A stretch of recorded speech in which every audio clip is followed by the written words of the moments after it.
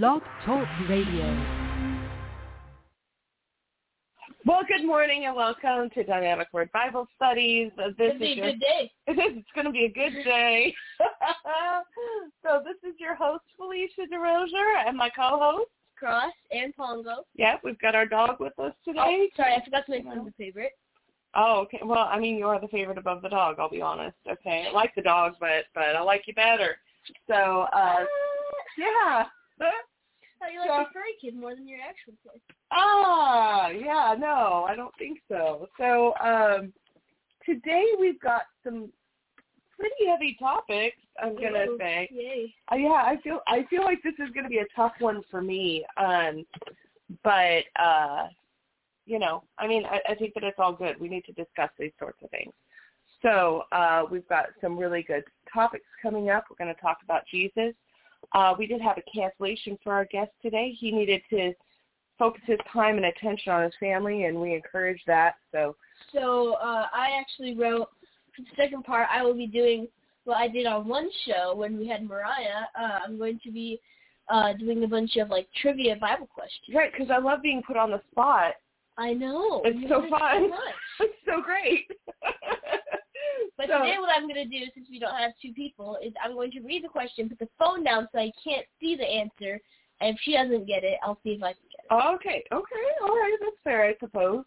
I just think he likes to see me not know. Yeah. Okay, so let's cut to commercial break, and then we'll start and lean into this Bible study. And this is going to go a lot of personal places and ruffle, I mean, at least it ruffled my feathers a little bit. So yep, feathers. We're not going to talk about my feathers on air. Let's just say this was a topic that I think really involves a lot of introspection, a lot of prayer, and us to ask ourselves some tough questions. So, so we're going to get into that. But right now, let's cut to some commercial breaks, and we'll see you afterwards. Please check out the Barefoot is Legal radio show right here on Saturdays, 1:30 p.m. to 3 p.m. Eastern Time. That is 10:30 a.m. to noon Pacific Time, as we show you all about your barefoot rights and living a barefoot lifestyle. And for more information about the 501c3 nonprofit Barefoot is Legal, please check out barefootislegal.org.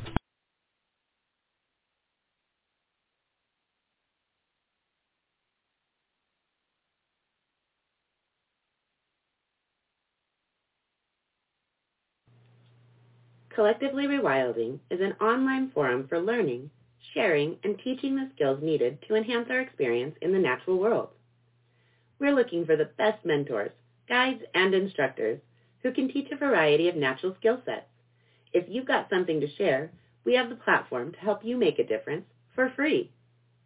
If you are more interested in learning and expanding your abilities in nature, please join us as a member to explore the world of rewilding. Join us at www.collectivelyrewilding.com today.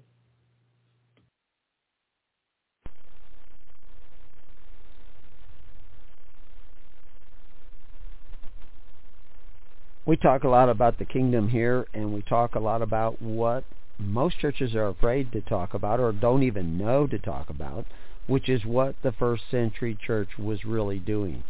But just talking about it is not enough.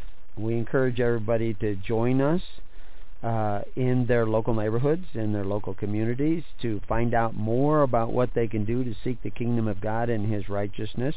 Gather with others who are already starting this road or starting to turn around and do things differently. Join us on thelivingnetwork.org or at hisholychurch.org. Go to the network links or go to preparingyou.com. Join the network there. It's all the same, and we'll try to hook you up with people in your local area. They will not be perfect. They don't walk on water. They are not necessarily saints, but they are talking about seeking the kingdom of God and His righteousness. And join us on Facebook, facebook.com, His Holy Church, all one word. Join us there. We'll give you updates so you can start doing some studying and thinking about these things and start looking into these things for yourselves. But it's just not enough to sit and listen or to talk about or to say. You must become a doer of the word. All right, so we're back after some interesting commercials. Interesting. They were fun. So today, we're going through the Gospel of John, and sometimes we have some particularly difficult teachings, okay?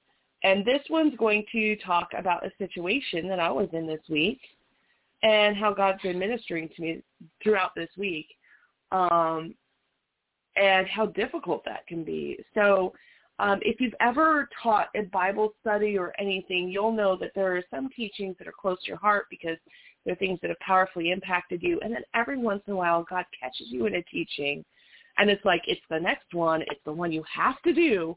But it really speaks to where God's growing you at the time, and those are harder. So that's where we're at today, okay? So we're actually still in the first chapter of John. This is episode 5. We're still not even halfway through the first chapter of John, let's be honest, right? Not even close, right? I don't even 51 verses. Oh man, we're on verse 14. So if you're following along with your Bible, go ahead and open up to John chapter 1, verse 14. We're going to spend some hard time focusing on this one verse. And Cross, would you read that nice and loud for us?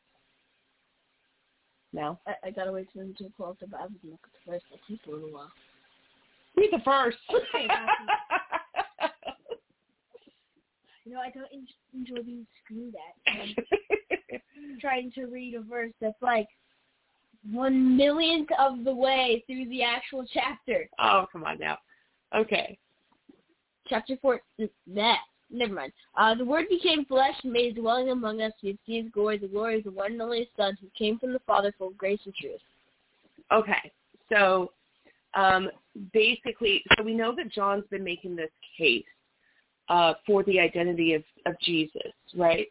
And the whole case building to this point has been that Jesus is not only the clearest representation of God and his character that we have available to us, but that Jesus is in fact God himself, which is why he's that perfect representation of God's character.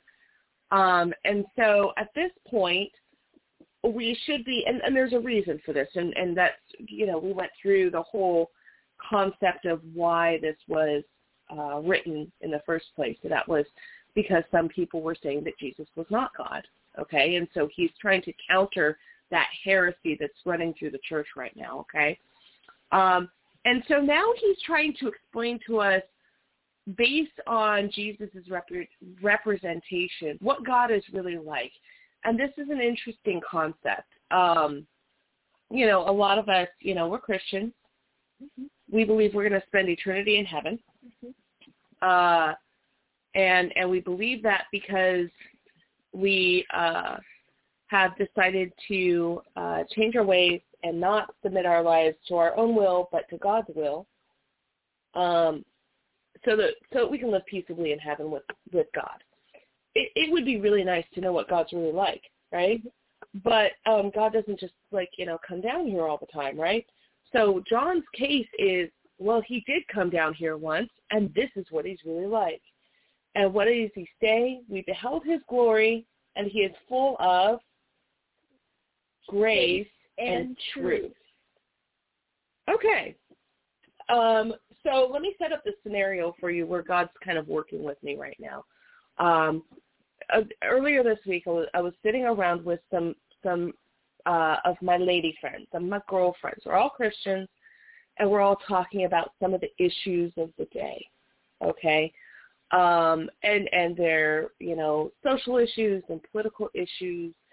And I have a tendency often to think that we draw up sides a little too quickly on social and political issues because I tend to always want to remember that there are people involved, okay?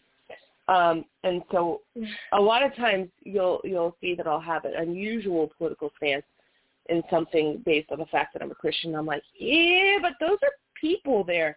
And so even though I can say this or this is wrong or incorrect, I don't feel like this is the solution, because we're not just dealing with, with just ideology now. We're dealing with humans, and we're called to love humans.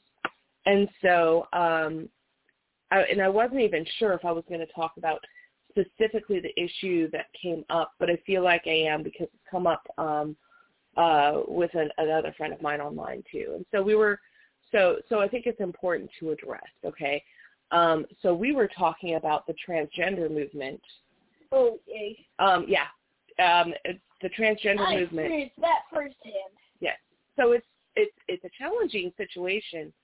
And the consensus kind of around the table was, well, you've got to do this, or this to stand for the truth. And I kind of said, well, listen, I don't know. Like, I was born and raised in Las Vegas.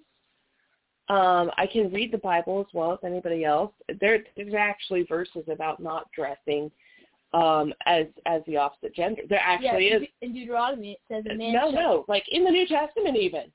Like this is a thing, okay? Because this is not an isolated thing. This is not new in America. This has been going on. Yes, in the ancient world, there were women cutting off their hair to appear more like men. There were men who were dressing in ways to appear more like women in certain cities. So it's actually addressed in the New Testament. I didn't bother to pick up the verse, but it's there. And so, clearly you can make the case that this is one of those things that the Bible prohibits. Okay. And so the discussion that we were having at the table, I kind of said, okay, well, first of all, if somebody is not a Christian, I can't hold them up to Christian standards. Okay. If somebody has not surrendered their life to Christ, I don't expect them to act like a Christian. And so I'm not saying I don't care what they do. Of course, I care about people and what they do. But I'm not necessarily going to be aggressive towards them. You know what I'm saying? Mm-hmm. I'm called to love people, and I'm called to love them in every state, in their redeemed state in Christ and in their broken state before Christ, whatever that might be. And that can be a really hard challenge sometimes, but I don't find this to be one of those things that's a really hard challenge. I would think that somebody who personally offended me is much harder. You know what I mean? Someone who hurt me or my kids or something like that, or, I can think about that. But this just has not really been a challenge for me. Being in Las Vegas, it's extremely commonplace to see people who were transgender or at least, maybe not presenting as their regular gender. I'm trying to use the modern language. We called it something different when we were younger. This was very, very common, and we really didn't make any note of it. My lived experience is knowing that I have known people who attended church who were presenting as opposite gender, and we spent our time talking about Jesus.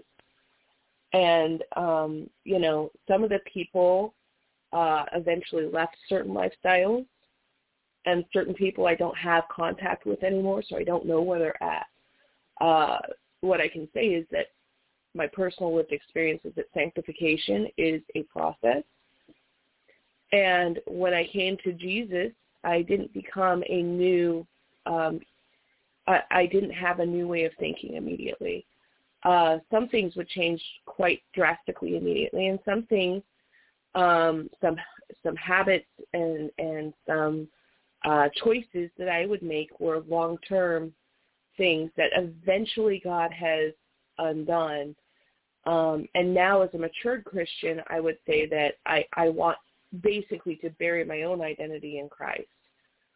And so, and that's kind of the goal of Christianity, is to bury your own identity in Christ, so that whatever gifts or talents God has given you, those are the sorts of things that are shown outwardly through you acting as the hands and feet of Jesus. Like, literally the exchange is, I die on the cross 2,000 years ago, and now I live as Christ.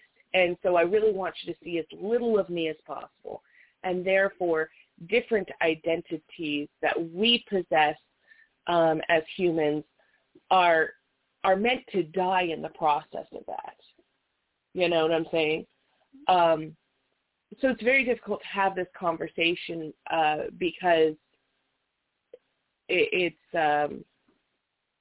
you know, if you're speaking to someone who actually they are transgender or they're in an alternative lifestyle of some sort, they cling to the identity that they have very, very deeply.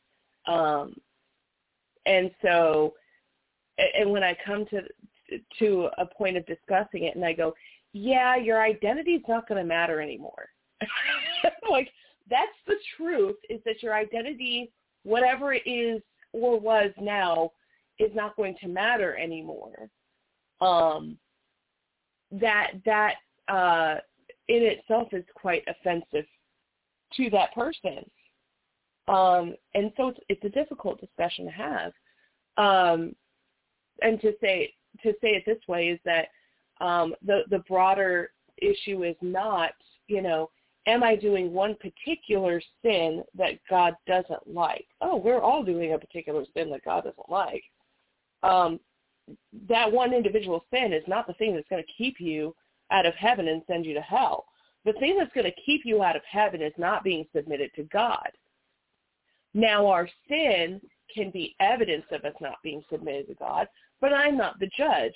God is. Do you see what I'm saying?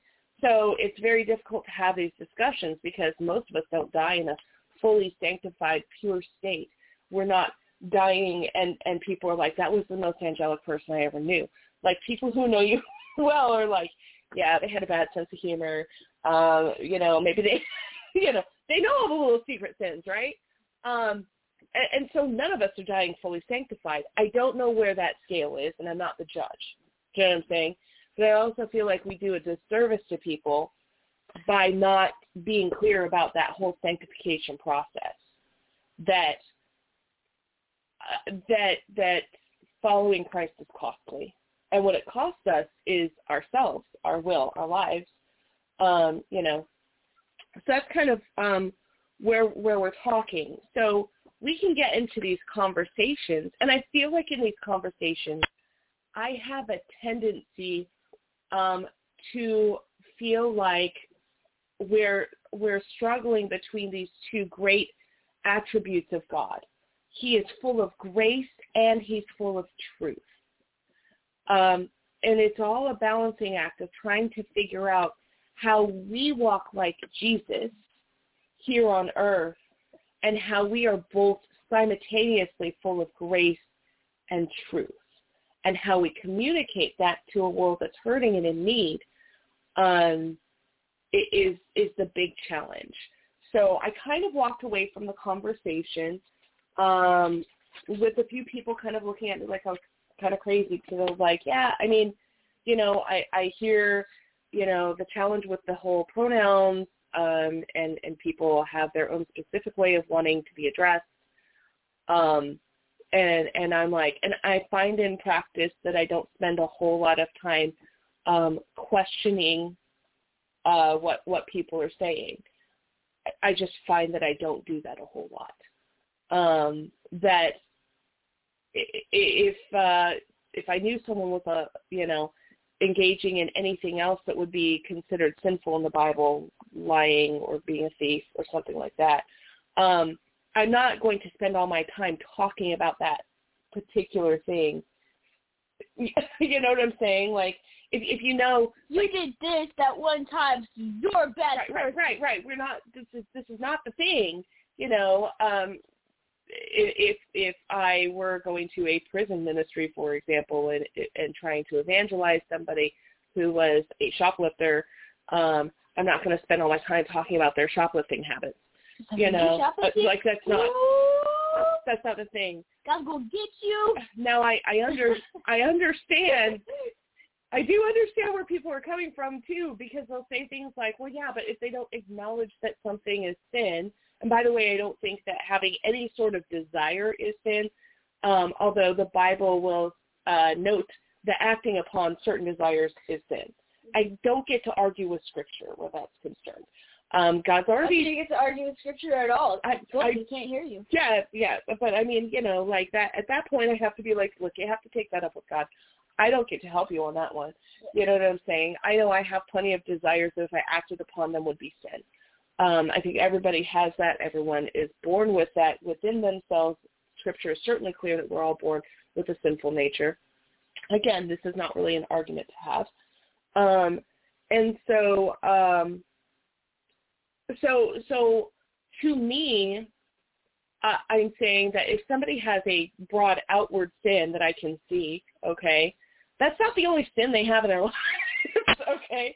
We don't have to spend a whole lot of time trying to convict them on the one thing that's going to make it very difficult at that point to hear the gospel. Now, you hear the gospel, but I have to be clear that, listen, following Jesus is costly, and it costs me my own identity. And there will be a lot of things that you have to give up in order to follow Jesus. And I think that we do a disservice by not being clear about that. So this is like the whole discussion. And I kind of left the discussion feeling like, I needed to pray. Am I being too soft? Am I not acknowledging the truth of God or upholding his word enough? Like, this was a tough discussion for me when I left, and I've spent many, many hours being prayerful about it. I wrote so many notes on this, and I did not look at any of them when I was describing this situation. So the question is, like, how would Jesus handle this culture today, which is really crooked?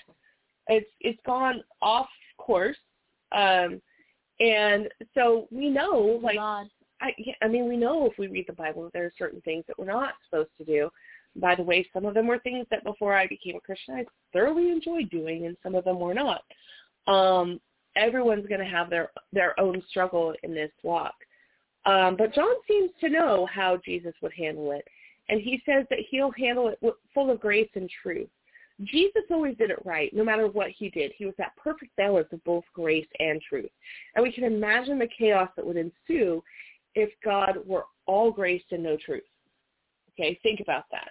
It was just all grace and no truth. What would happen? Like, people would just do whatever they want, right?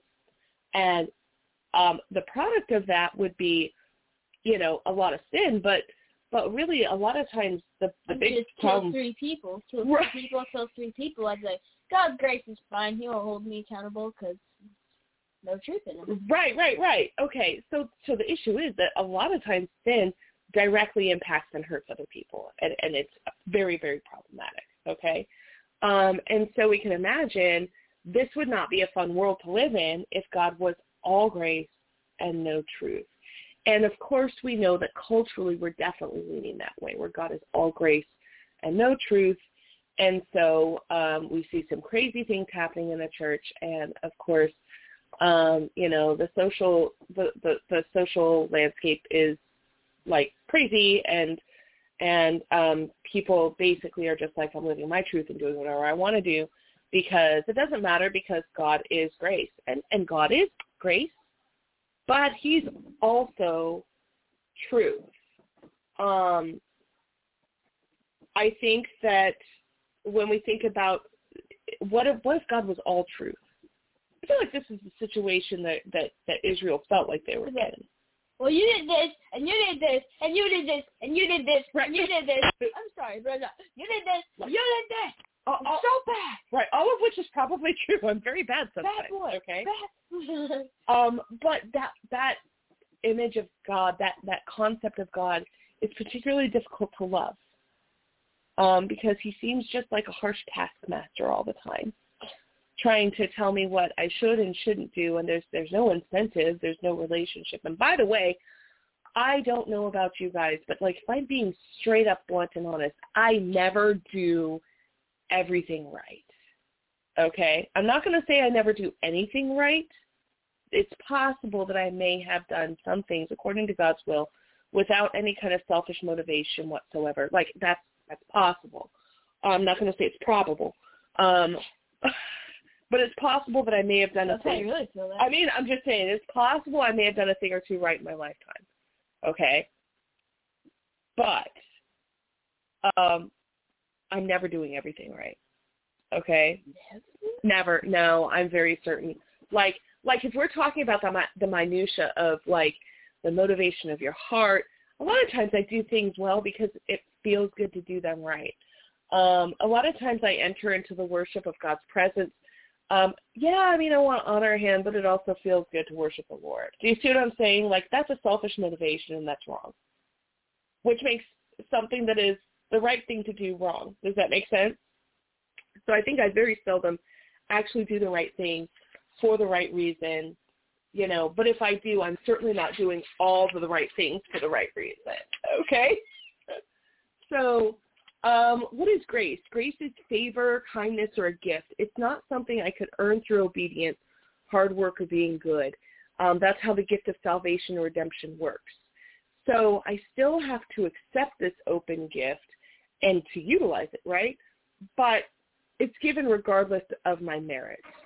So I wanted to read a little part here in Mark and talk about a time where Jesus is showing the ultimate grace of God. And I feel like more often than not, this is probably what God's grace really looks like in our lives. And this is just a really long day for Jesus. We're going to kind of start in the middle of the story and then move into the next story because it's all the same day. It's all the same situation. Go ahead. And we're very famous story, so you guys will probably pick up real fast. Right. So we're going to start in Mark chapter 4, verse 35, and we're going to read to 5:20, okay? That day when evening came, he said to his disciples, "Let's go over to the other side," leaving the crowd behind. They took him along just as he was. The other side of the Sea of Galilee, to be clear, right? Yeah. Okay. Let us go to the other side. There were also other boats with him. A furious squall or storm came up. I always get confused when I see squall. Oh, wow. That's a really educated term, right? Sorry. And the waves broke over the boat. It was nearly swamped. Jesus was in the stern, sleeping on a cushion. Yeah, I feel that. I just sleep anywhere. I've once slept on a tile floor while I was a baby. Wow. The disciples woke him and said to him, "Teacher, don't you care if we drown?" So he got up, rebuked the wind, and probably his disciples, and said to the waves, "Quiet, be still." The wind died down and was completely calm. He said to his disciples, "Why are you so afraid? Do you still have no faith?" And they were terrified and asked each other, "Who is this? Even the wind and waves obey him." So now we're moving to chapter 5. Yes. I'm narrating this as his little fingers are going. Chapter 5, 1 through 20. And when across the lake, the regions of Where is it? Oh, that doesn't help me. Gerasenes. Gerasenes. Yeah. I'm never saying that again. When Jesus got out of the boat, a man with an impure spirit came from the tombs to meet him. So, this is the thing. If you were demon-possessed, a lot of people didn't want you in their home. Your family probably didn't want you in their home. So, you had two options. Wilderness, caves, or tombs. So this poor guy is living amongst the dead. Yeah. Okay. So, to be clear, okay? Yeah. This man lived in the tombs, and no one could bind him anymore, not even with a chain. He had been chained often with hand and foot, but he tore the chains apart and broke the irons on his feet. No one was strong enough to subdue him. Night and day among the tombs and the hills, he would cry out and cut himself with stones. When he saw Jesus from a distance, he ran and fell on his knees in front of him. He shouted at the top of his voice, "What do you want with me? Jesus, Son of God, the Son of the Most High. In God's name, don't torture me." So that, fun fact, that was not the man talking. Sure. No, that was not the man talking. That was definitely the demons talking through the man, right? Okay. Come out of the... So Jesus wasn't going to torture the man, is your point, right? Yeah. Okay. Good. Kill the spirit. Sorry about to spoil the story for you. For Jesus had said to them, "Come out of this man, you impure spirit." And Jesus asked him, "What is your name?" He said, "My name is Legion," the demons replied, "for we are many. There's many in us." And he begged Jesus again and again not to send them out of the area. A large herd of pigs was feeding on the nearby hillside. The demons begged Jesus, "Send us among the pigs. Allow us to go into them." He gave them permission, and the impure spirits came out and went into the pigs. The herd, about 2,000 in number, rushed down the steep bank and into the lake and were drowned. Those tending the pigs ran off and reported this in the town and in the countryside, and the people went out to see what had happened. When they came to Jesus, they saw the man who had been possessed by the legion of demons sitting there, dressed and in his right mind, and they were afraid. Those who had seen it told the people what happened to the demon-possessed man and about the pigs as well. Then the people began to plead with Jesus to leave their region.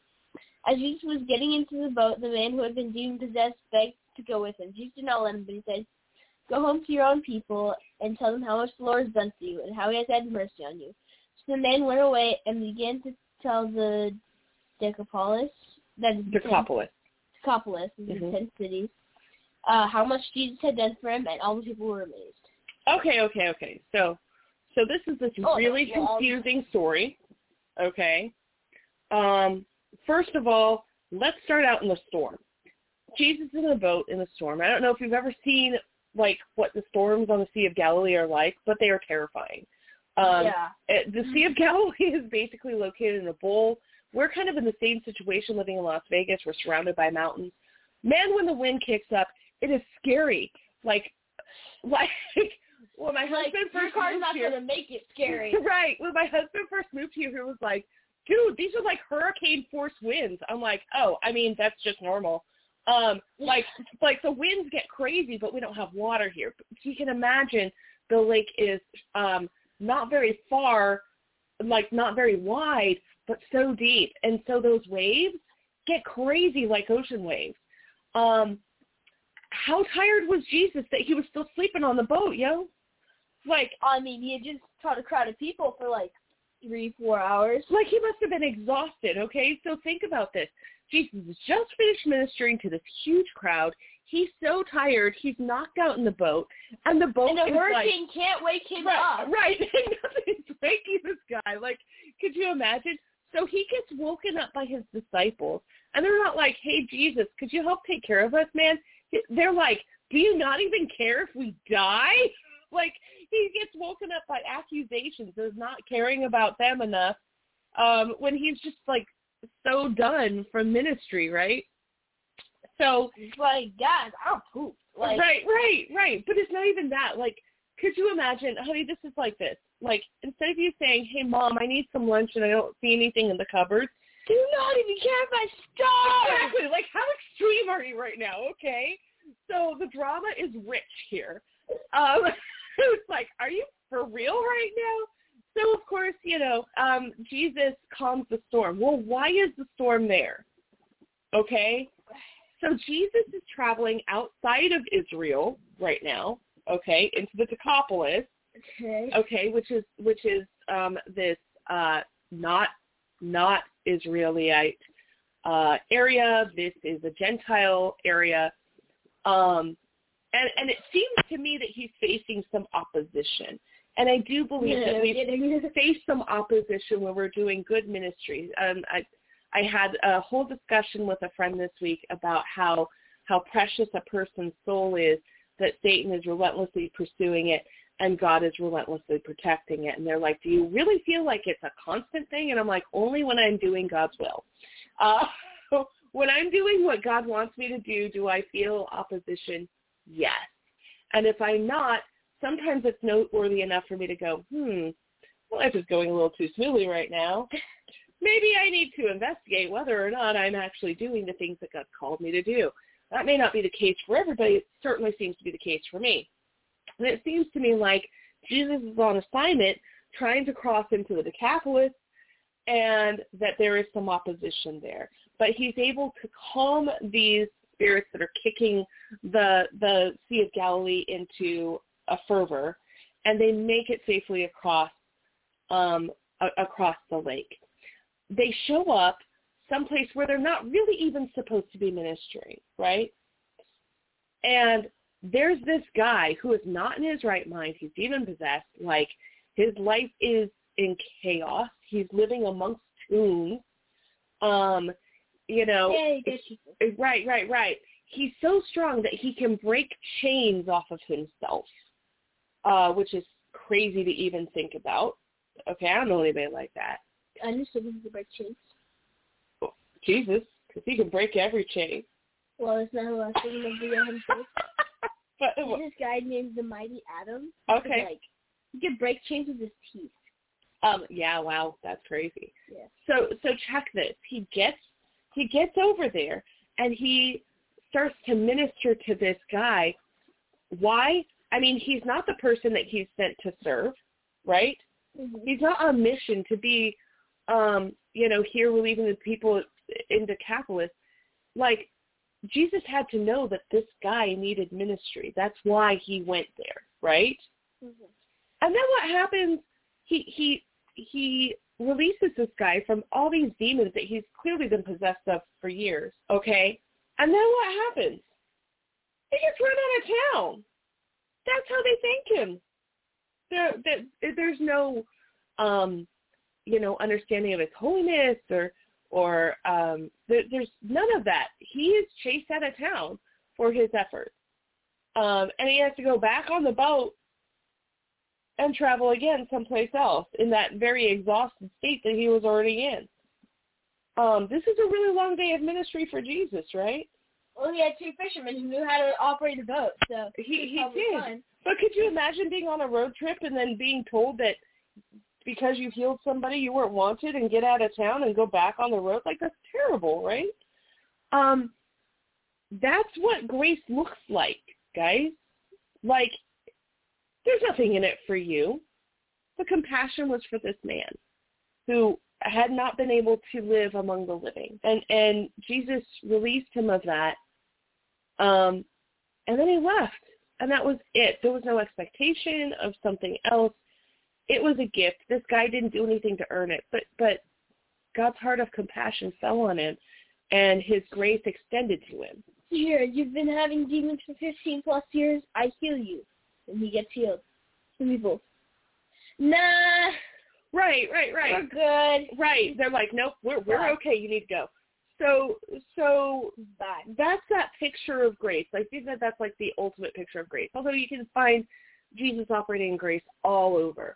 Now, I'm talking too long, so I'm going to tell you what. I'm going to take a commercial break, and then we'll come back and we'll talk about truth a little bit, and then we'll ask some questions. So I'll try to hurry along a little better, okay? All right. Okay.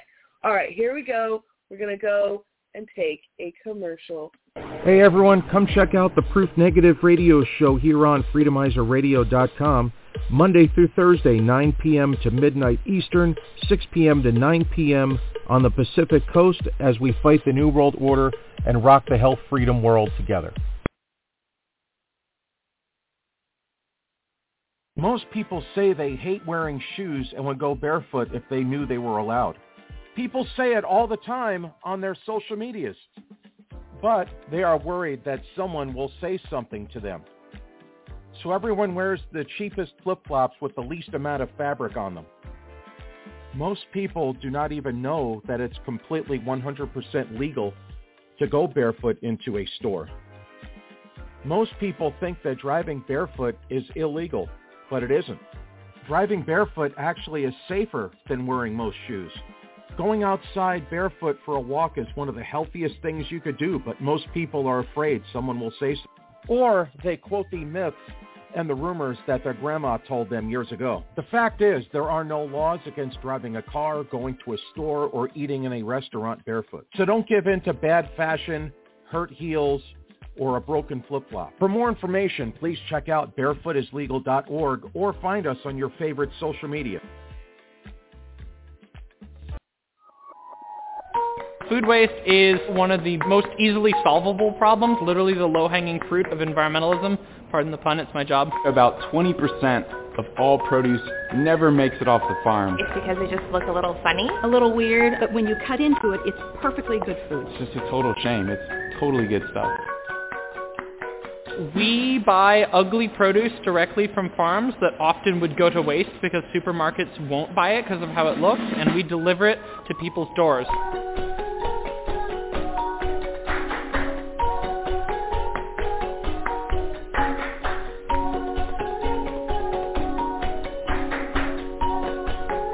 I didn't know that there was beauty standards for an apple. This isn't that ugly at all. Like, that's the most common first box, complaint we get. We change that. We educate people. We show them how amazing these fruits and vegetables are. To have food delivered to your house. Box of produce every week. And it's more affordable. At a very reasonable price. Cheaper than the grocery store. I spend a lot less time in grocery stores. It's an adventure every time that you open your box. High quality produce. There's nothing wrong with the produce. And they taste exactly the same, if not better. Save those fruits and vegetables that get wasted every year. And it's delivered to your door But why wouldn't you do? Please go to our website, freedomizerradio.live, and sign up for Imperfect Foods today. Use our promo code and get money off your first order. Go ahead and get some organic and all-natural meats, dairy, snacks, breads, and non-GMO produce.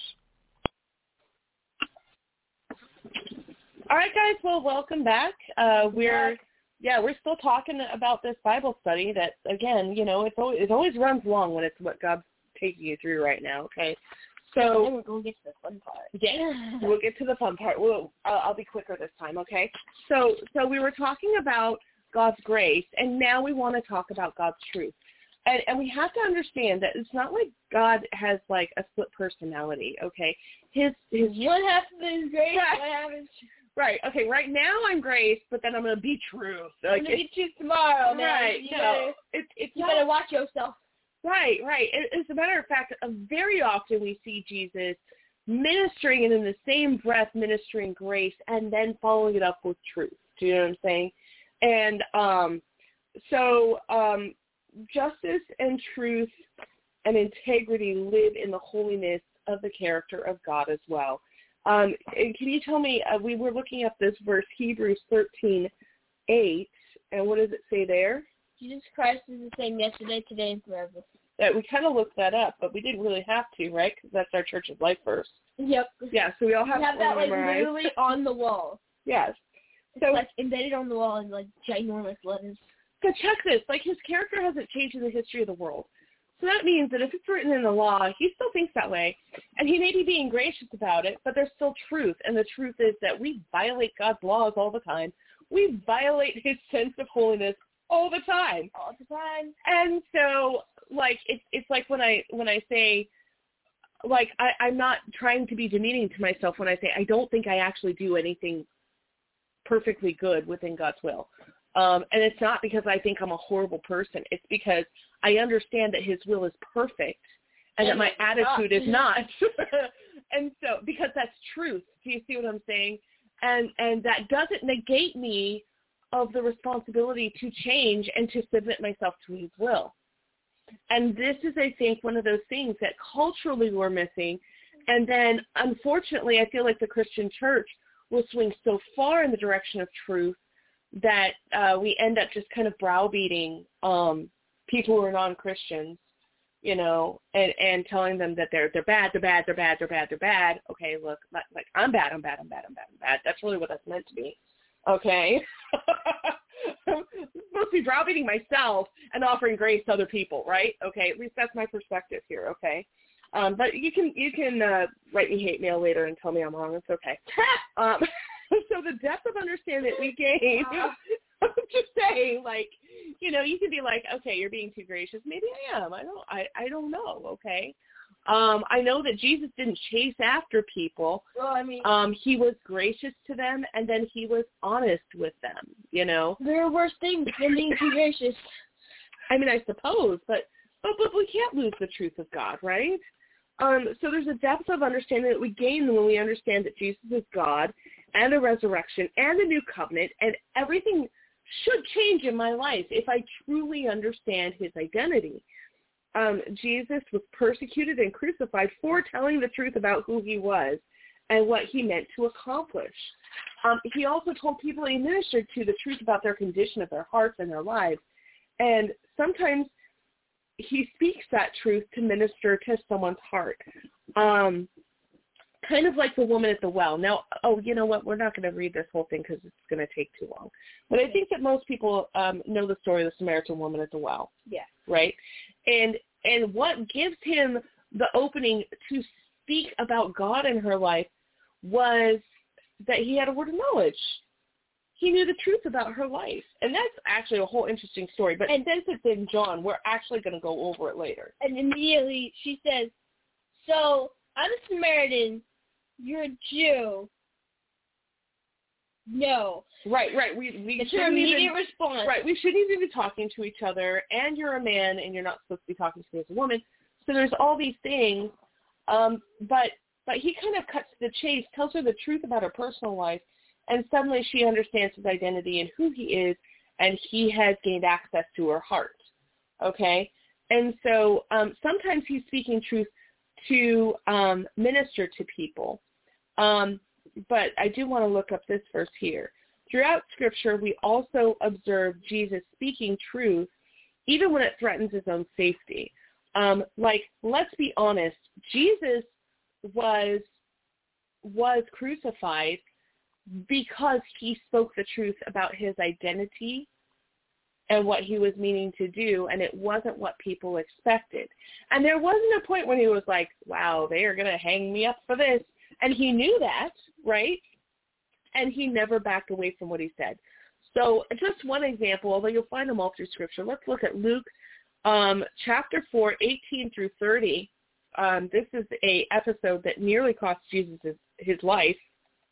And he does not back down at all. So, the Spirit of the Lord is upon me because he has anointed me to proclaim good news to the poor. He has sent me to proclaim freedom for the prisoners and recovery of sight for the blind, to set the oppressed free, to proclaim the year of the Lord's favor. Now, I just want to mention, he's in a synagogue. Yeah, he's in a synagogue reading this, okay? So what is he saying next when he is teaching on this verse? Go ahead. Then he rolled up the scroll, gave it back to the attendant, and sat down. The eyes of everyone in the synagogue were fastened on him. He began by saying to them, today this scripture is fulfilled in your hearing. All spoke well of him and were amazed at the gracious words that came from his lips. Isn't this Joseph's son? They asked. Jesus said to them, surely you will quote this proverb to me. Physician, heal yourself, and you will tell me, do it here in your hometown, for we have heard that you did it in Capernaum. Truly I tell you, he continued, no prophet is accepted in his hometown. I assure you that there were many widows in Israel in Elijah's time. The sky was shut for 3.5 years, and there was a severe famine throughout the land. Yet Elijah was not sent to any of them, but in a widow in Zarephath in the region of Sidon. And there was many in Israel with leprosy in the time of Elisha the prophet, and not one of them was cleansed, only Naaman the Syrian. All the people in the synagogue were furious when they heard this. They got up, drove him out of town, and took him to the brow of the hill which the town was built in order to throw him off the cliff. But he walked right through the crowd and went on his way. So Jesus was telling truth. Mm-hmm. Very specific truth. Very Yep. And when it became clear that they were going to throw him off a cliff. Okay, that scene in The Chosen was amazingly amazingly represented there. No, yeah. But he doesn't back away from telling the truth. Does that make sense? And they kept asking him, like, renown your words, say you didn't really mean it, and then he just goes, no, I meant it. I meant what it said. And so we're going to move on just really quickly because I'm not Jesus, and I don't always have that same wisdom that he does about how and when to speak the truth. So here's the thing, is that I'm trying to figure out as a person who's supposed to be the hands and feet of Jesus here, I want to minister grace to people so that they can be saved, but I also need to be able to speak truth. So how do I know when to speak the truth or when to just represent grace? Where is that line for me? And so the first thing I know is that I should be speaking the truth in love. And we can see this in Ephesians 4:15. Instead, speaking the truth in love, we will grow to become, in every respect, the mature body of him who is the head, that is Christ. Okay.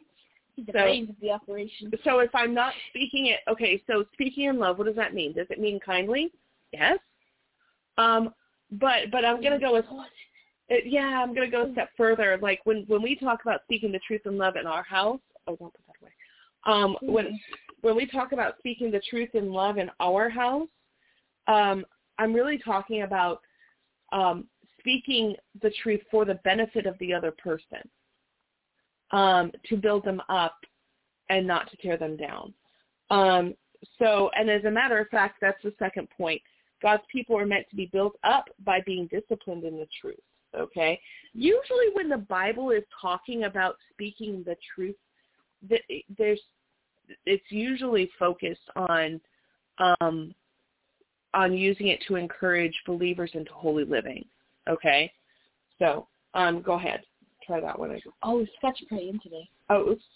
Maybe that's why I'm talking so long. So this is like the context to the other verse. Mm-hmm. Also, this is Paul speaking. Yep. It just has that Paul vibe. It does have a Paul vibe. So Christ himself gave the apostles, the prophets, the evangelists, the pastors, and the teachers to equip his people for works of service so that the body of Christ may be built up until we all reach unity in the faith and the knowledge of the Son and become mature, attaining to the whole measure of the fullness of Christ. Then we will no longer be infants, tossed back and forth by the waves and blown here and there by every wind of teaching and by the cunning and craftiness of people and their deceitful scheming. Now, most of this has been focused on speaking the truth to believers, right? But that's certainly not the only context that we're called to speak the truth. Obviously, we're called to be able to say, when something is sinful, or to stand up for what we believe in, or even, to be honest with people and say, hey, being a Christian, it changes you and it's meant to, and you may have to give up a lot. And I think that that's a truth that people need to hear.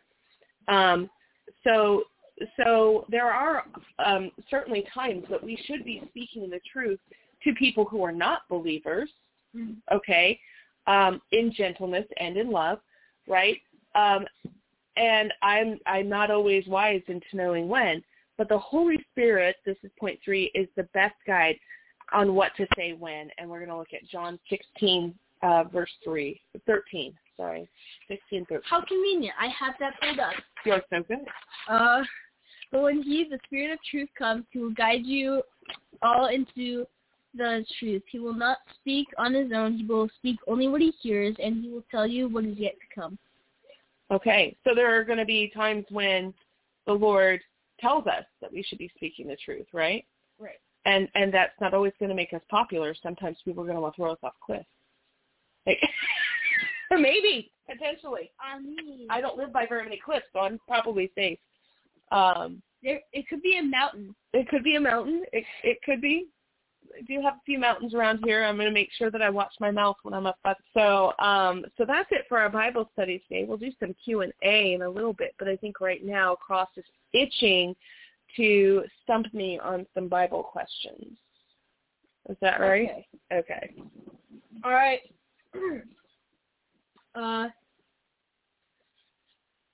So right here, we're doing Heroes of Faith. Heroes of the Faith. Okay. Okay, so apparently I'm not going to do what I said earlier, but because the answers are right there. The answers are like highlighted. Okay. So it's just about me and whether or not I know my stuff.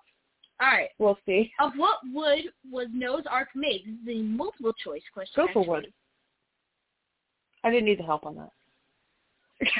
How long was the ark? Was it A, 500 cubits, B, 100 cubits, C, 300 cubits, or D, 250 cubits? Okay, so this one's going to be hard. I'm going to tell you, I probably am going to get this wrong because I know it was like the length of 2 football fields, but we don't measure those in cubits. Right. So I'm going to say it's 250 cubits. But no, it's 300. It was 300? Okay. I was like, I don't know that I remember the biblical quote on it. I just remember it was legit for real long, right? Okay, this is going to be really easy. Okay. For how long did the flood rain fall? 80 days and 80 nights, 12 days and 12 nights, 107 days and 107 nights, or 40 days and 40 nights. 40 days and 40 nights. Yeah. But, so the reason why the 121 is on there is because it took 40 days before the water started to seed, and then another 40 days before there was enough dry land for them to get out. So they were actually on the ark for 120 days. Yeah. So, anyway. Okay. So that was a trick question. This might be hard. How long did the flood cover the earth? 19 days, 150 days, 50 days, or 15 days? What? I'm going to say 100. What? What were the choices? Was it A, 19 days, B, 150 days, C, 50 days, or D, 15 days? I'm going to say 150 days. Yay! Okay, because I was about to say, because I remember thinking to myself, I'm not a very patient person. And I thought to myself, you'd be so excited when the rain finally stopped. But then imagine how long they had to stay on the boat while they were waiting for the water to seed. They were on the boat like way longer. Two of the answers are definitely not. It's like a half a year. Okay. Sorry. It's a long time. Okay, so we have now moved on to Joseph. Okay, I'm trying to move on. Okay. All right. So I'll just give you two choices because honestly, 69 and 90 don't sound right. All right. How old was Joseph when his brothers sold him into slavery? 23 or 17? Ooh. Because 69 and 90 don't sound right. No. I don't think he was, on the edge of his life. Well, no. I mean, okay. So I'm going to be honest. I don't remember this in the context of Scripture. Okay? 23? But, and so either one of those could be the thing, except I know Benjamin wasn't even a thing yet. No, okay? Benjamin was not born because Rebecca died giving birth to Benjamin, and Joseph didn't know his mother had died when he was in Egypt. So this all happens afterwards. So I'm tempted to go with the younger age of 17. Let's go with that.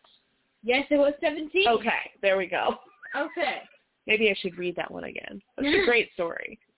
Who suggested that Joseph interpret the dreams of Pharaoh? Was it A, Potiphar, B, the cupbearer, C, Judah, or D, the baker?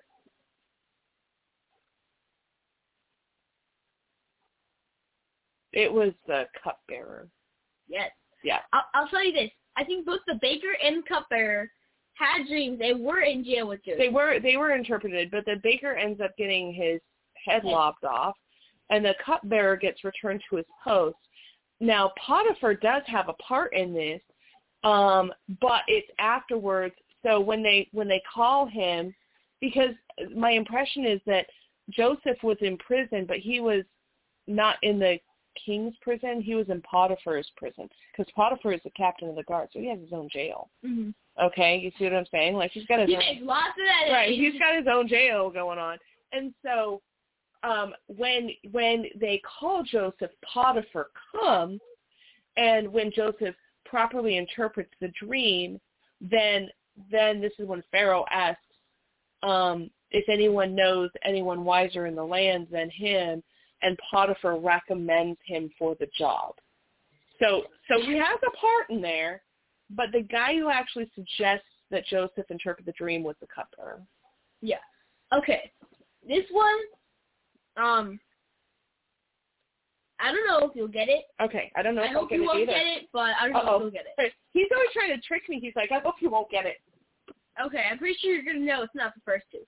What are the names of Joseph's two sons? John and Mark, Cain and Abel, Ephraim and Manasseh, or Dan and Nephilim? It's Ephraim and Manasseh. Those are two of the tribes of Israel. You got to know that. All right, we're on Moses now. I don't think we'll get this one. Okay. How long did Moses' mother hide him to escape the death edicts of Pharaoh? Was it A, 13 months, B, 10 months, C, 3 months, or D, 7 months? I want to say it was 7. It was 3. It was 3? I was like, I couldn't remember. I remembered he was little, and I was thinking to myself, ooh, that had to have been hard. But, yeah, he he wasn't weaned yet, of course, but they didn't really wean until they were like 7 years old back then. Okay, you're going to get this one immediately. Okay. Who was Moses' father-in-law? I think you might know this before I even give you the choices. Okay, hold on. I mean, I could come up with it, but go ahead and give me the choices. Was it A, Laban, B, Mordecai, C, Jethro, or D, Sarah? It was Jethro. Yeah. Okay. Oh, I think you'll get this one. Oh, what was the name of Aaron's wife? So Moses' mother. What was the name of his wife? Was it A, Elisheba, B, Miriam, C, Zipporah, or D, Deborah? Oh, going with the first one. Okay, so listen, I honestly don't know, but I know who. Yes, I know who Deborah is. I know who Zipporah was, and I know who Miriam was. So it wasn't them. So it had to be. What was her name? Elisheba. Elisheba? I don't know. I don't know. I don't even remember it saying this, folks. I'm gonna have to go look. Okay. Okay. How old was Moses when he gave God's message to Pharaoh? Let my people go. Was he 80, 18, 13, or 39? 80. How did you think? Oh, because he was. They were in the desert for 40 years, and he was 120. I knew he was somewhere between 80 and 90. And all the other ages were really, really young. So I was like waiting for like 80, 85, 90, 95, and then I was like, oh, I'm screwed. But no, the other ages were like way off. How physically fit was Moses that he lived to 120 but still walked his people in a circle for 100? I mean, if all you ever did was walk, you might be in pretty good shape. What was the first of the 10 plagues? Oh, no. The first of the 10 plagues. Was it A, frogs, B, water turned to blood, C, plagues of lice, or D, darkness? It was water turns to blood. Where was Moses buried? A, in Canaan, in a cave, C, in the valley of Moab, or D, in the desert? We don't know. I mean, he was in the desert. We do know. Okay, but God buried him. Nobody really knows. But it does give us the general area. Does it tell us the general area? Yeah. Okay. So what were the choices again? Was it in Canaan, in a cave, in the valley of Moab, or in the desert? The valley of Moab. Yes. Yeah, because they were just about to enter in. Yeah. Actually, you know what? I'm going to... how cool do you have to be for, you die... And God himself buries you? And God takes his own hand and buries you. How cool do you have to be for that? That's crazy. Okay. But yeah, that's why nobody knows where his grave is. But clearly in the Valley of Moab because they're getting ready to enter into Jericho, right? Okay. 34:6. He buried him in Moab, the valley opposite Beth Peor, but to this day, no one knows where his grave is. Okay. All right, I'll give you that. All right, now we're on to David. Oh, this is going to be so cool. Okay. All right. What was the height of Goliath? In other words, how giant was this giant? That was bad. Please tell me they're not asking me in cubits, because I know he was over 9 feet. They're asking me in cubits. Dang it. Cubits and spans, actually. Look, okay, I'm an American. I don't know how to do cubits and spans. I don't know how to do metrics. I'm a feet and inches kind of a girl, okay? There's going to be a 1 in 4 chance that you get these right. These sound really similar. Okay. Was he 6 cubits in the span, 7 cubits and 2 spans, 9 cubits in the span, or 5 cubits and 3 spans? 6 cubits in a span. How did you know that? Because I didn't remember two spans, and I know the cubit is way more than a foot, and I know it was 9 feet. You won't get this one. Okay. He's going to stump me now, he says. Okay. When Saul was pursuing David, in which cave did David seek refuge? Was it the cave at Makeda, the cave at Machpelah, the cave of Adullam, or the Dambola cave? Oh, the what? Dambola cave. I'm going to go ahead and say it's probably not D. He's like, I have never seen that word. I think it's the second one. No, it's not. It was the first one? It's the third one. It was the third one? What was it? Adullam. The cave at Adullam. Yeah. Okay. I clearly need to look more about his hiding out whereabouts. Who was the chief of the 3 mighty men of David? Oh God. All right. Was it A, Jonathan, B, Benaniah, C, Josheb Bashabeth, That's his name. We're gonna go with Bashabeth. Or D. Abishai. Abishai. So, Abishai was Joab's brother who got stabbed in the stomach by Abner. Okay, so I was wrong. So it's not Abishai. I didn't know that was who Abishai was. It was Joab, Bashabeth, and Abishai. Really? Okay, because I thought that was Jonathan's son. Ooh. Yes. We're moving on to Paul. What? We're moving on to Paul. Oh, Paul. Okay, I might know more about this one. All right. Clearly, I need to brush up on my David. Okay. Who restored Paul's sight after the Lord blinded him? Was it A. Peter, B. Luke, C. Ananias, or D. Matthew? Okay, Ananias. Why would you ask that? I have often. Well, I mean, because it doesn't seem like the kind of thing that some like normal dude does. I always wonder like how many people God had to ask to do that before he got to Ananias, who said yes. Like, it's like, hey Matthew, you want to? Like, No, he kills us. Like, I wonder. He's gonna be like, I wonder. My sight. Oh, well, some guy's sword, right? Right. I just kind of wonder if there were a lot of guys lined up for this job, and where Ananias was on that list. Like, was he 5th? Was he 15th? Was he 1st? Like, I don't know. Like, how faithful and obedient are you guys? Because, like, I'm going to say I might have thought twice before wanting to restore his sight. Okay, you're probably going to get this one. We'll see. Even I know this one without listening. Okay. How did Paul escape Damascus when the Jews were trying to kill him? In a basket. How did... They lowered him in a basket outside the city walls. I'm done. Well, you said you knew that, right? You know what? Come on. Where was Paul's stone? Was it A? Everywhere. No. True. That's true. Was it A, Militia, B, Damascus, C, Galilee, or D, Lystra? Lystra. Stop it! What? Where was an altar erected to the unknown God? Was it A, in Athens, B, in Capernaum? Athens, honey. Athens. It was in Athens. You didn't even let me get through half the option. It was in Greece. That's where they had like all the gods, and they had an extra one for the unknown God just in case they missed somebody. Oh, you're not gonna get this one. Okay. What Athens judge was converted under Paul's preaching? Was it A, Eunice, B, Candace, C, Eubulus, or D? Well, probably not D if you have never seen this. I've never seen this word. Okay. All right. Let's call him Big D because his name starts with a D. We're gonna call him Big D. Okay. Tell me the names again. Was it A, Eunice, B, Candace, C, Eubulus, or D, Big D? Eubulus. No, it was the... Well, I couldn't have guessed that. What was it? Let me see. Let's see if I can read it. Oh, Dionysus. Well, if you had said Dionysus, I would have gotten that. Yeah. But Dionysus is really hard to read. But you're going to get this one immediately. Eunice and Candace are girls, so. Oh. Yeah. What was Paul's occupation? I think he was a tent maker. Yeah. Prior to raising... I don't think he was a tent maker originally. Like, he was a Pharisee.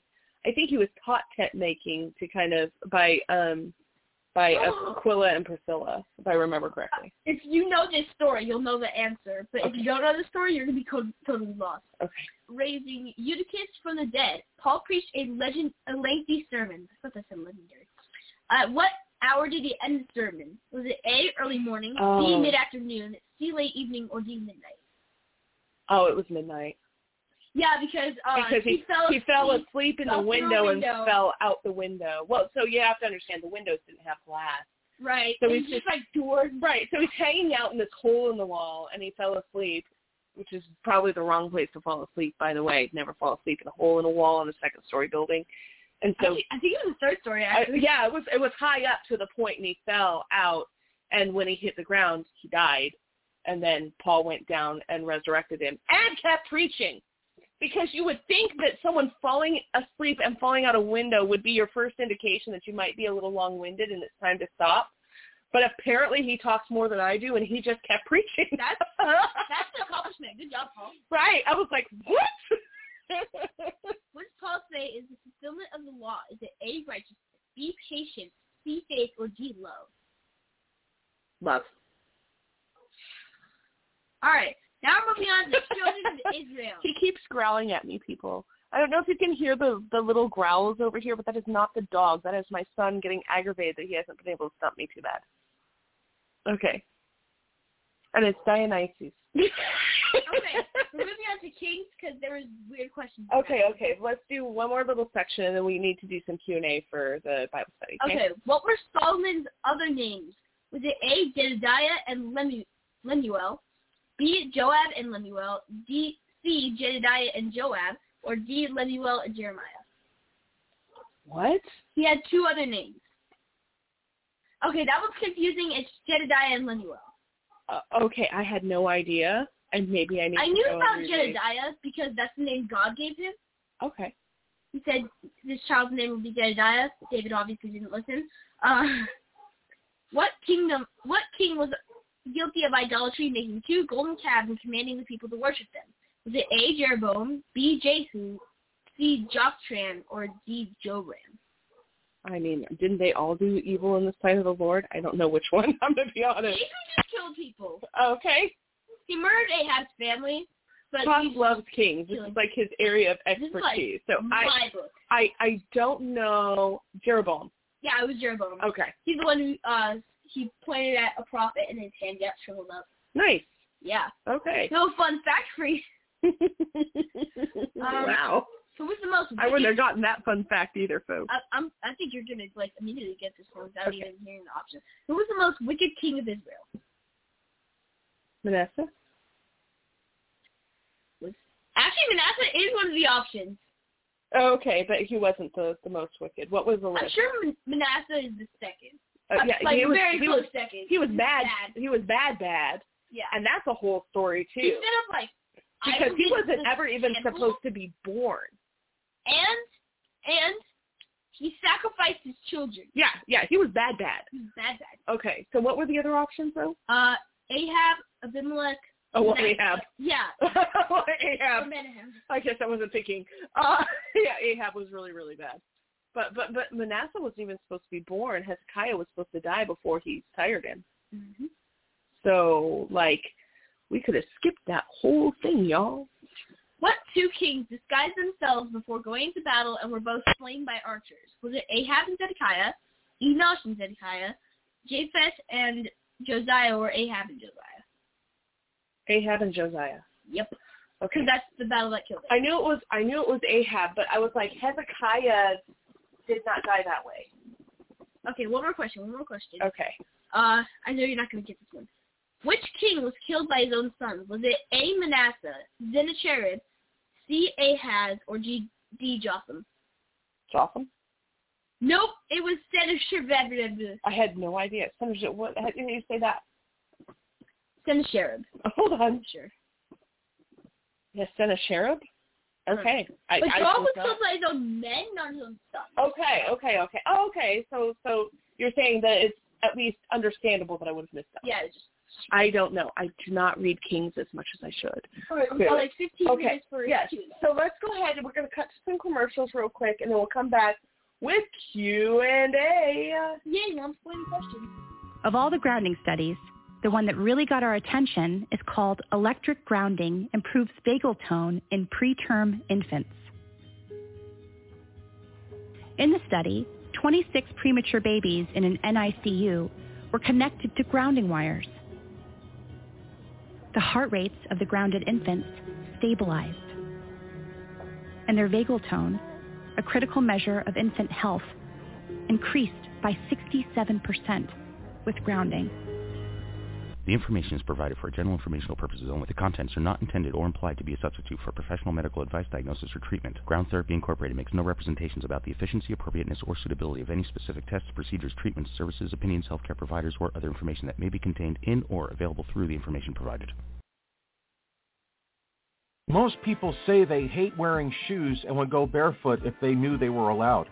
People say it all the time on their social medias. But they are worried that someone will say something to them. So everyone wears the cheapest flip-flops with the least amount of fabric on them. Most people do not even know that it's completely 100% legal to go barefoot into a store. Most people think that driving barefoot is illegal, but it isn't. Driving barefoot actually is safer than wearing most shoes. Going outside barefoot for a walk is one of the healthiest things you could do, but most people are afraid someone will say so. Or they quote the myths and the rumors that their grandma told them years ago. The fact is, there are no laws against driving a car, going to a store, or eating in a restaurant barefoot. So don't give in to bad fashion, hurt heels, or a broken flip-flop. For more information, please check out barefootislegal.org or find us on your favorite social media.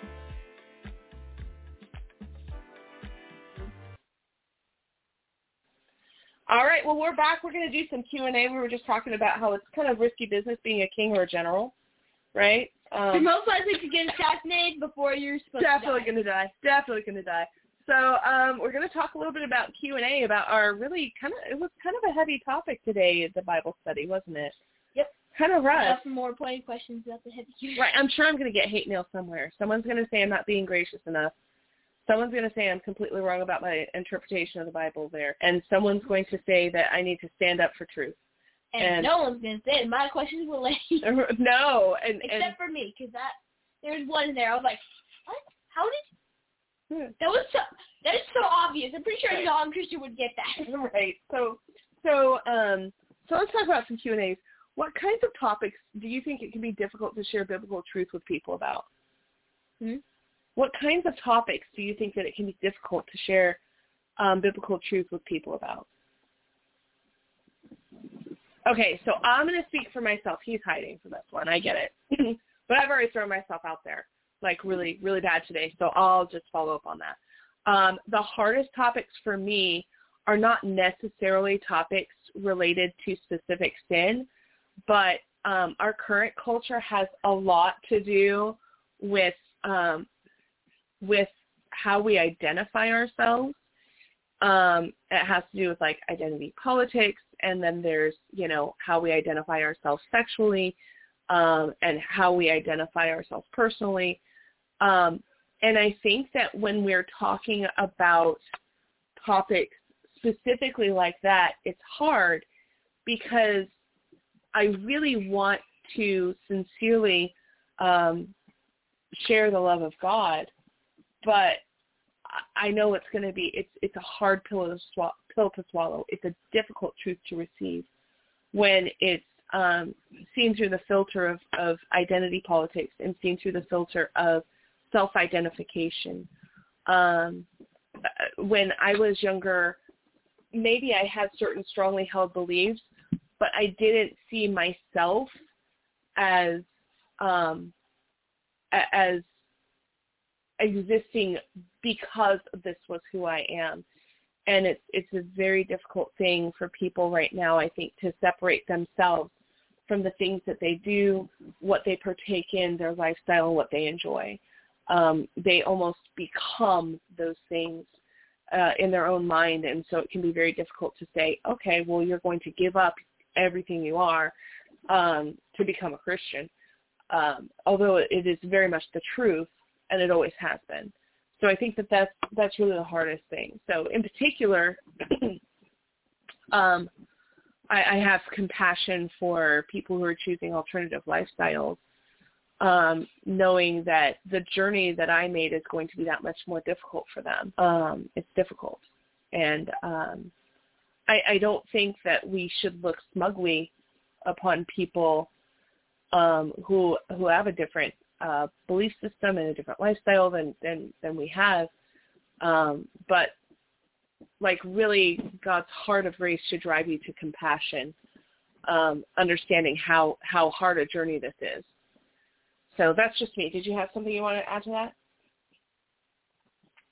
No? Okay. Do you know someone who reminds you of Jesus? What is it about them that reminds you of Jesus?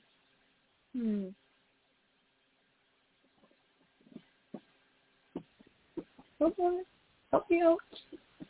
Yeah. Who do you know who reminds you of Jesus?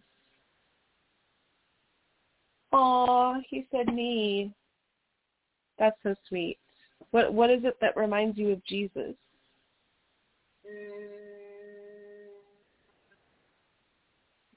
Both you talk a lot. Oh, we both talk a lot. I was waiting for him to say that if he does something wrong, he's afraid I'm going to hit him with a lightning bolt. I was waiting for something snarky like that. That took a close second.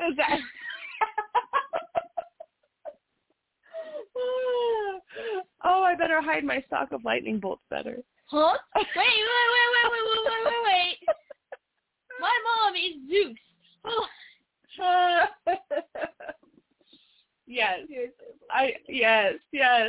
I don't know. Like, I've had a lot of ladies in my life who kind of speak into my life, and they have both that grace, but they're able to communicate hard truth when they need to. So just to name a few, Christy Strutz definitely is one of those people.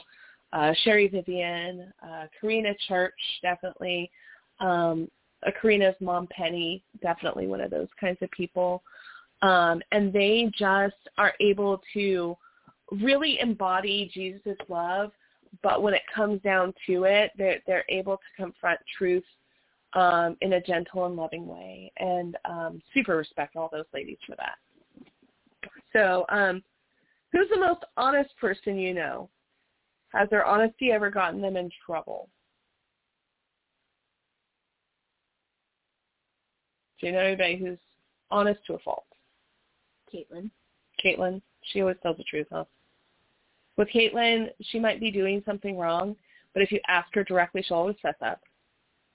Even if it gets her in trouble, she'll always tell you the truth. And sometimes, if you just wait long enough, she'll crack on his egg. She'll crack and tell you. She has got such a pure sweetheart, and she does. She's very, very honest. Caitlin, we're gossiping about you. Oh, it's a good thing. It's good things. I agree 100% with that. That was the person I was thinking of too. That she's just so honest, and I was even saying the other day, if she ever has a problem with you, she does not. She's so not like the emotional. She's not that emotional person. She's like, you lied to me and you're untrustworthy, and you're like, oh. I'm sorry.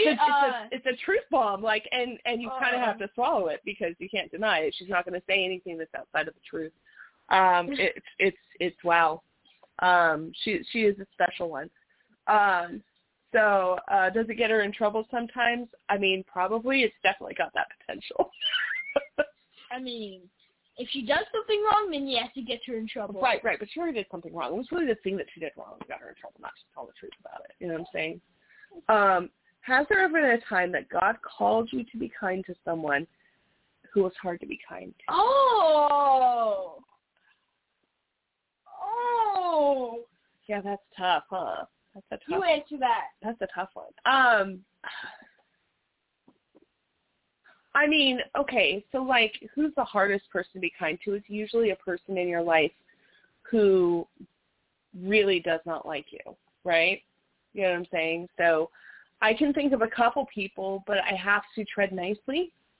There's actually one person that I have been spending a lot of time in prayer about because I have yet to see this person, but I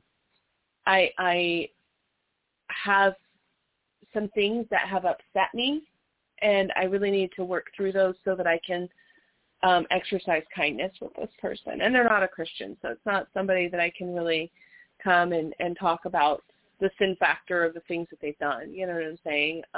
So it's a tough one. So yes, there are people that are very difficult to be nice to, and I usually just spend a lot of time praying and asking God to allow me to see them in the same way that he sees them. Because, he likes them still, right? So I gotta see him through his eyes. Okay, let's see here. Last question. Has God ever called you to share a hard biblical truth with somebody? I mean, that happens to me a lot, all the time. I spend a lot of time, too, praying about whether I'm called to share this truth with someone. If they're just learning about something or they're researching at something, There have been times where someone shared something and I'm like, oh, that's not really how I'm reading things. And so I'll go. I tend to be pretty fair and open with it because I always think to myself, I don't know everything, right? And so I will go and I will research and I'll read up and I'll look in original languages and see what I can learn. And, am I supposed to go back and correct that person? That's the question, right? When am I supposed to go back and correct that person? Or am I supposed to? Or is that, something that God's assigned to someone else? That's always a question. Have you ever had to share a hard biblical truth with someone, Carl? No, not really. No, not yet? Nope. Be prepared, man. It's coming. Remember the 3 points from today. Well, I think that we're done. What do you think? Yep. Are we good? Are we good? All right. The dog's getting a little frisky, and it's time for you to get some schoolwork done. What? Schoolwork. Got to do your math and geography. So God bless everybody for joining us today. I hope you enjoyed our time together. We had a great time. Cross is one of my favorite people to talk to. So I got some special time to talk to him last night, and then we get to hang out on the show today, and that's fun. So anyway, God bless everybody. Have a great day, and we'll talk to you soon. Goodbye.